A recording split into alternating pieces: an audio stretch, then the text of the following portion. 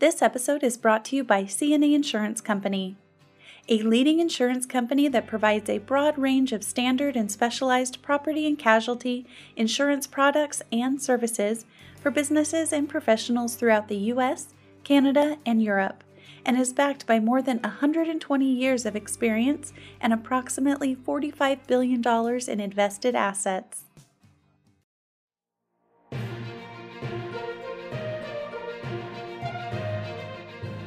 Hi, this is Alyssa Burley with Rancho Mesa's Media Communications and Client Services Department.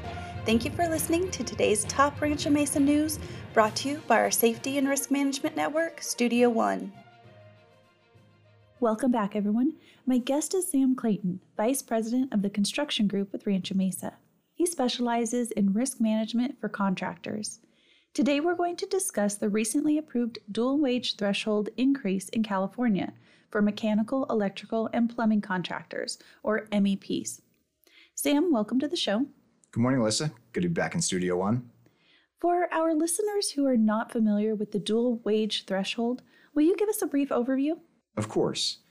In California, the Workers' Compensation Insurance Rating Bureau, or WCIRB, has 16 construction classifications that are divided into two separate class codes based on hourly wages of the employee.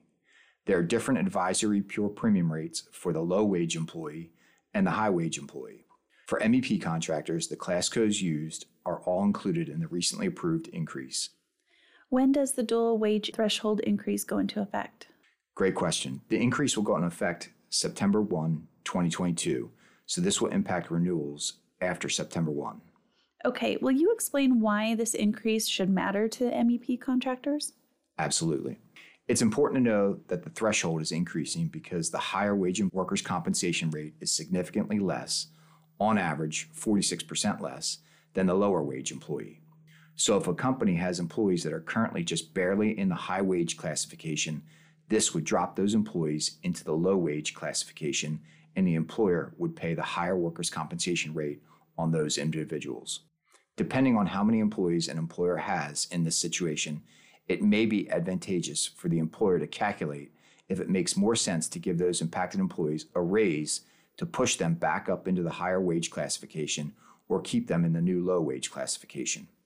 It should be noted and understood that this change will not impact the employer until their next renewal after September 1, 2022. So while most employers will have time to evaluate the impact, it is crucial to begin the evaluation sooner rather than later. So are there any disadvantages to just giving employees a little bit of a raise to keep them in the higher wage classification? Well, as with any form of wage inflation, an increase in wages to keep an employee in the higher wage category will increase the claims cost of a total temporary disability claim if they are injured on the job. While increases in wages are necessary, they will also impact the total cost of the claim, which then can increase the company's experience modification rate. What do you recommend employers do to mitigate these costs? Employers can look for ways to mitigate the effects of the increase and reduce the likelihood of a lost time claim in a couple ways. 1, review and update their existing safety programs. 2, revisit their hiring practices. And 3, develop a sustainable return to work program. And all of those are really good reminders. And our client services group can certainly help by providing safety resources and hiring best practices through our HR portal. So what can employers do to prepare for this? I'd say first, work with your trusted advisor and run a needs-benefit analysis on increasing employee wages. Then, understand your numbers. First, what is your primary threshold and why does it matter? Second, what is your claim cost per point of XMOD? Third, how does your frequency of claims compare to the MEP industry? And last, how does your lost time claim average compare to other MEP contractors? We can assist understanding how these other data points impact your company.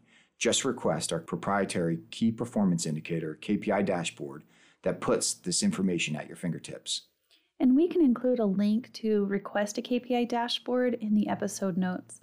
Sam, if clients have questions about their dual wage thresholds, what's the best way to get in touch with you? I can be reached at 619-937-0167 or sclayton@ranchomesa.com. Sam, thank you for joining me in Studio One. Thanks, Alyssa. This is Alyssa Burley with Rancho Mesa. Thanks for tuning in to our latest episode produced by Studio One. For more information, visit us at ranchomesa.com and subscribe to our weekly newsletter.